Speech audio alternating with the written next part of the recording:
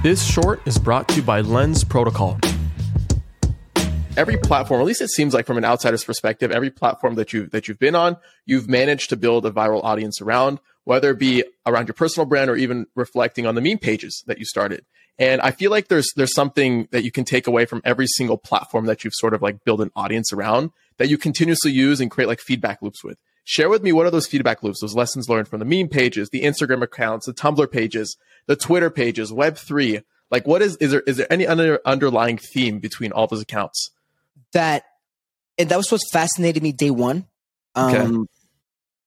Is that from the tip of your thumbs, you have access to millions of people through a network from anywhere you want.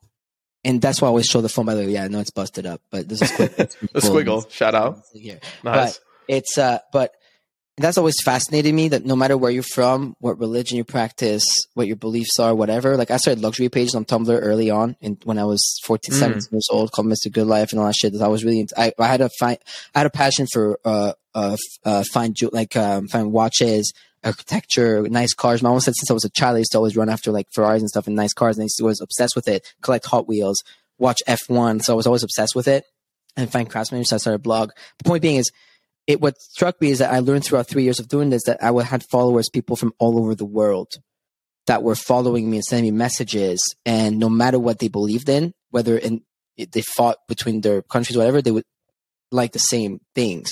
And so what always fascinated me with Web2 and social media is that it's the power to regroup millions and now hundreds of millions, not billions of people now onto social networks. Web3 just empowers them, and that we'll talk about regular later, I'm sure, but like there's ways to tap into that and like, empower people and creators and whatnot.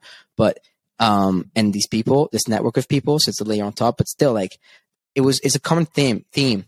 We gathered around my high school's Facebook page. We gathered around my Twitter, which was Montreal Problems. Remember all something problems? Yes. City Problems, New York Problems. I ran Montreal Problems to 10 Nice. followers back in like 2013. Or like Middle Eastern Problems, like shit like that. We used to like Persian Problems, like, and I'm Persian, like, but it's, and then like the luxury pages. Then I started a network of like 15 pages on Instagram with 15 million followers. I went from 0 to 10 million followers in under 2 years on IG around luxury, love, life hacks, nature, travel, pets, like different channels, right? And so people were groups. So it was always this like, it's now NFTs, Web3. When I saw it in February 18th, 2021, found out what an NFT was, I immediately got it because I had already been doing this for like 10, 12, 15 years, whatever it is. And I was like, but you're telling me that now it's this community on steroids because we all add to each other. And there's actually this like feeling that you can give and receive at the same time and build it's togetherness, right? There's like something there. So that's what got me really early into the community, because I was like, I'm not a crypto OG. I'm an internet kid. I understand communities. My expertise. I've been doing it 10 years already. So now there's something I can build on, this layer on top of it. Right. That's what the blog, and then I found out that this is what the blockchain is. What's up, guys? Thank you for listening. If you've gotten this far, then you are a champ, and I owe you a free listener pin. Go to adamlevy.io/NFT, fill in your info, and I'll distribute the NFT towards the end of the season. By collecting your pin, you prove your contribution to the season and get exclusive access to content, allow lists, and more. So be sure to collect yours. Also, please make sure to rate and subscribe to the podcast wherever you're listening. This helps me out so much.